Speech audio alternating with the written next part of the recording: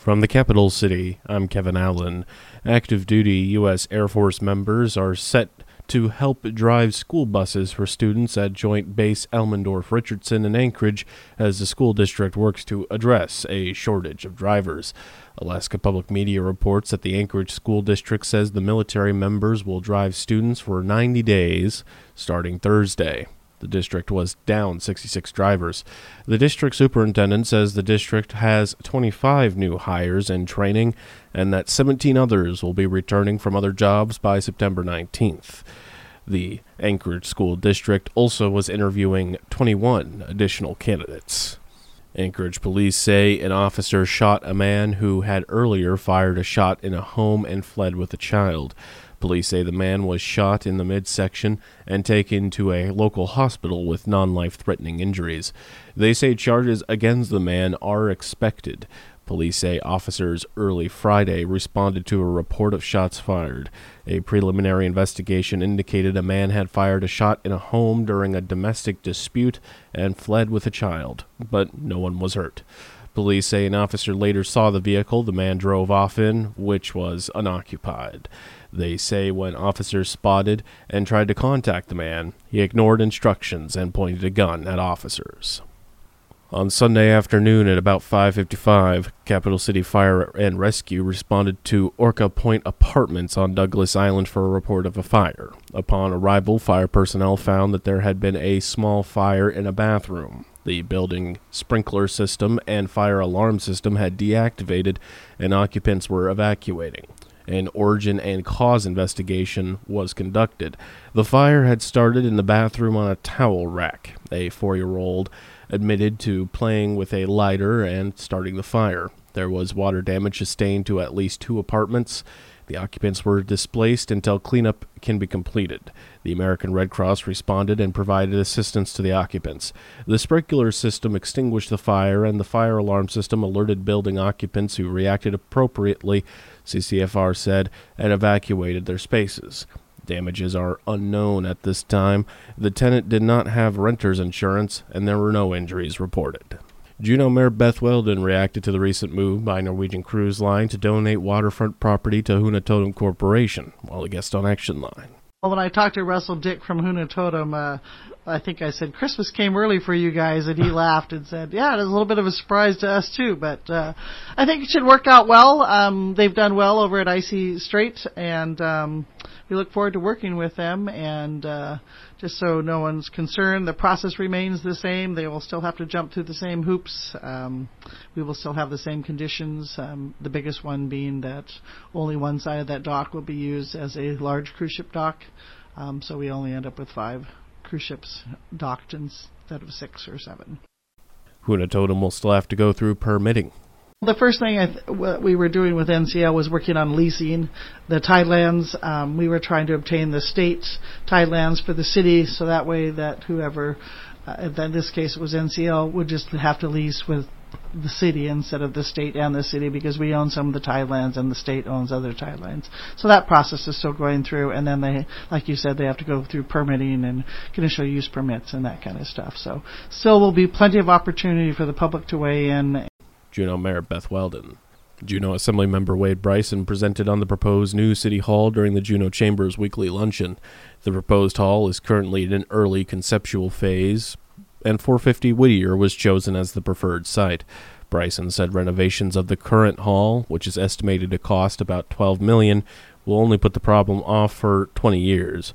Bryson says that there are unknowns with the current building if they were to renovate the building.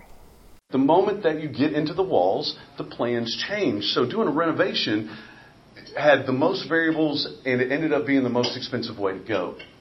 Whereas the purpose-built building gave us the most bang for our buck. All right. The other thing to keep in mind is that with the way that we're doing the bond, that $35 million bond, in addition to the $6.3 million that we've kind of set aside as like an initial funding for that project, that's the max. We won't go above that. It would go below that, if anything else, if we were able to like remove a room, reduce the size of a room. There's a couple of options that we have as we have the further deeper dive into the development discussion. With the location at 450 Whittier, Bryson said the City Hall would become the linchpin of government operations. This puts City Hall in the center of government operations.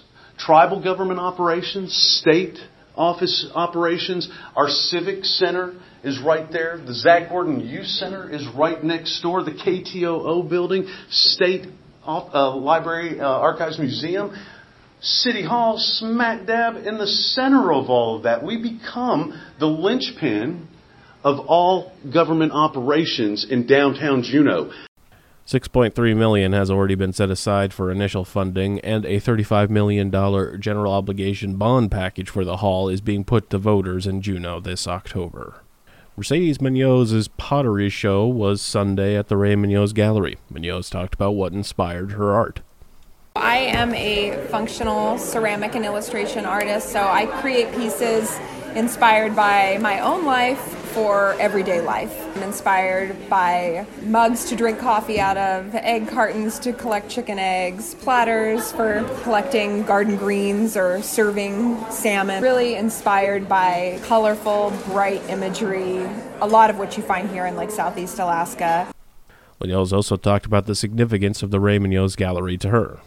Ree Munoz was my grandmother. A while back I was looking to expand my studio space and a space here that we could potentially renovate, and we thought what better place than to move my studio into a space that's already so special to our family. Munoz hopes to have another release this December. Residents and visitors may notice a lot of small brownish-gray moths fluttering around. According to the U.S. Forest Service, western black-headed budworms are transforming from voracious caterpillars into moths and are emerging throughout the area. These caterpillars, which were abundant in July and August, are responsible for causing the needles on hemlock and spruce trees to turn reddish-brown. While heavy concentrations of feeding activity from western black-headed budworm caterpillars can lead to loss of trees, the Forest Service says most will recover. The current outbreak began in 2020 in the central Tongass area and then expanded across southeast, reaching as far north as Haines and as far south as Ketchikan this year. Western black-headed budworm outbreaks typically last 2 to 3 years before ending naturally. Buzz Kelly has advanced to the November general election in Alaska's U.S. Senate race. The Little Notn candidate joins Republican Senator Lisa Murkowski, Republican Kelly Shabaka, and Democrat Pat Chesborough in advancing from last week's open primary to the general election. Ranked choice voting will be used in the November election. He told the Anchorage Daily News recently that his success could be due to his 12 campaign signs. While Shabaka's slogan is Kelly for Alaska, Buzz Kelly said it seemed a bit of a stretch that her supporters mistakenly voted for him. The City and Borough of Juneau Permit Center will have new hours starting next month. Starting the week of September 19th, the city's Community Development Department will be open to the public Monday through Thursday, 8 a.m. to 4:30 p.m. Members of the public can still schedule inspections by phone, and inspections will continue to occur as scheduled. The Juneau Disc Golf Club held a tournament over the weekend. Sonny Ashby, vice president of Juneau Disc Golf Club and contestant in the Grand Cup, talked about his experience with the sport.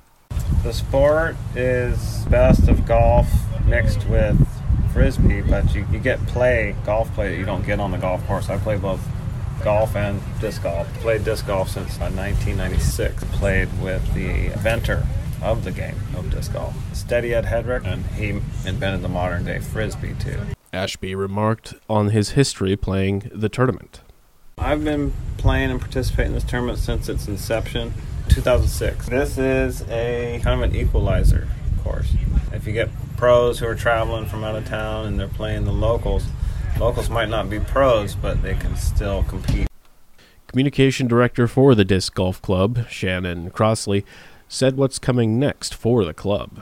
We have an ace race competition coming up where everybody goes to, there's a UAS course, and also we have the new temp course out at Treadwell. We installed a 9-hole pitch and putt Treadwell course that goes through the ruins. And we're going to be doing 2 rounds at Eureka, which is at UAS, and 2 rounds at Treadwell. All get about 30 or 40 people together and then just all go throw one. And if you don't make the ace, then you move on. And if you do get an ace, you get to win some of the money that everybody puts in. So it's kind of a fundraiser for the club. We keep half of it, and then we also pay out half to the contestants. Juneau Disc Golf Club's Shannon Crossley. Juneau's port engineer is moving on, saying it's bittersweet. Eric Shaw commented on that while on Action Line. We're sad to see you go. Thank you. I appreciate that. I'm sad to go too, but it's a great springboard opportunity to use the knowledge, skills, and abilities that Docks and Harbors has trained me with. So excited as well, but it's bittersweet. You got a favorite memory in your time? I really enjoy all of our ribbon cuttings, and the one that had the cannon at Aurora Harbor, that was a really good one. So it's really fun to recapitalize and see people, our users, really appreciate the more space we provide and that community aspect that we've talked about. You should walk down and take a look at our docks and take pictures of the sunset and all the animals that are around and stuff. So it's a community asset to have good, healthy, vibrant docks and harbors, and I'm just proud to have been a part of that team. Port engineer Eric Shaw commenting on Action Line. Emily Wall, professor of English at the University of Alaska Southeast, will be featured at this weekend's Juneau Public Library event, Birth Stories and Poetry Reading. The event runs from noon to 1 p.m. at the Douglas Public Library on Sunday, September 4th. Wall has been teaching creative writing at UAS for over 20 years, and she is also the faculty advisor for the annual literary journal Tidal Echoes. Updated COVID booster shots may be rolled out soon. The Food and Drug Administration and the Centers for Disease Control and Prevention are both expected to meet as soon as this week to authorize Pfizer and Moderna's newest boosters, targeting the BA4 and BA5 Omicron subvariants. ABC's Jay O'Brien has more on the timeline. If the CDC and FDA both sign off on the new boosters this week, shots would likely roll out after Labor Day. Regulators aren't asking that these boosters go through the same clinical trials as previous COVID vaccines and boosters because they're made from the same foundations of the Moderna and Pfizer vaccines, which the FDA commissioner says have been given safely to millions of people. In a tweet, Commissioner Robert Califf encouraging all who are eligible to get the new boosters. Jay O'Brien, ABC News. Never miss a story or a newscast at KINYradio.com. Now you're up to date. For News of the North, this is Kevin Allen.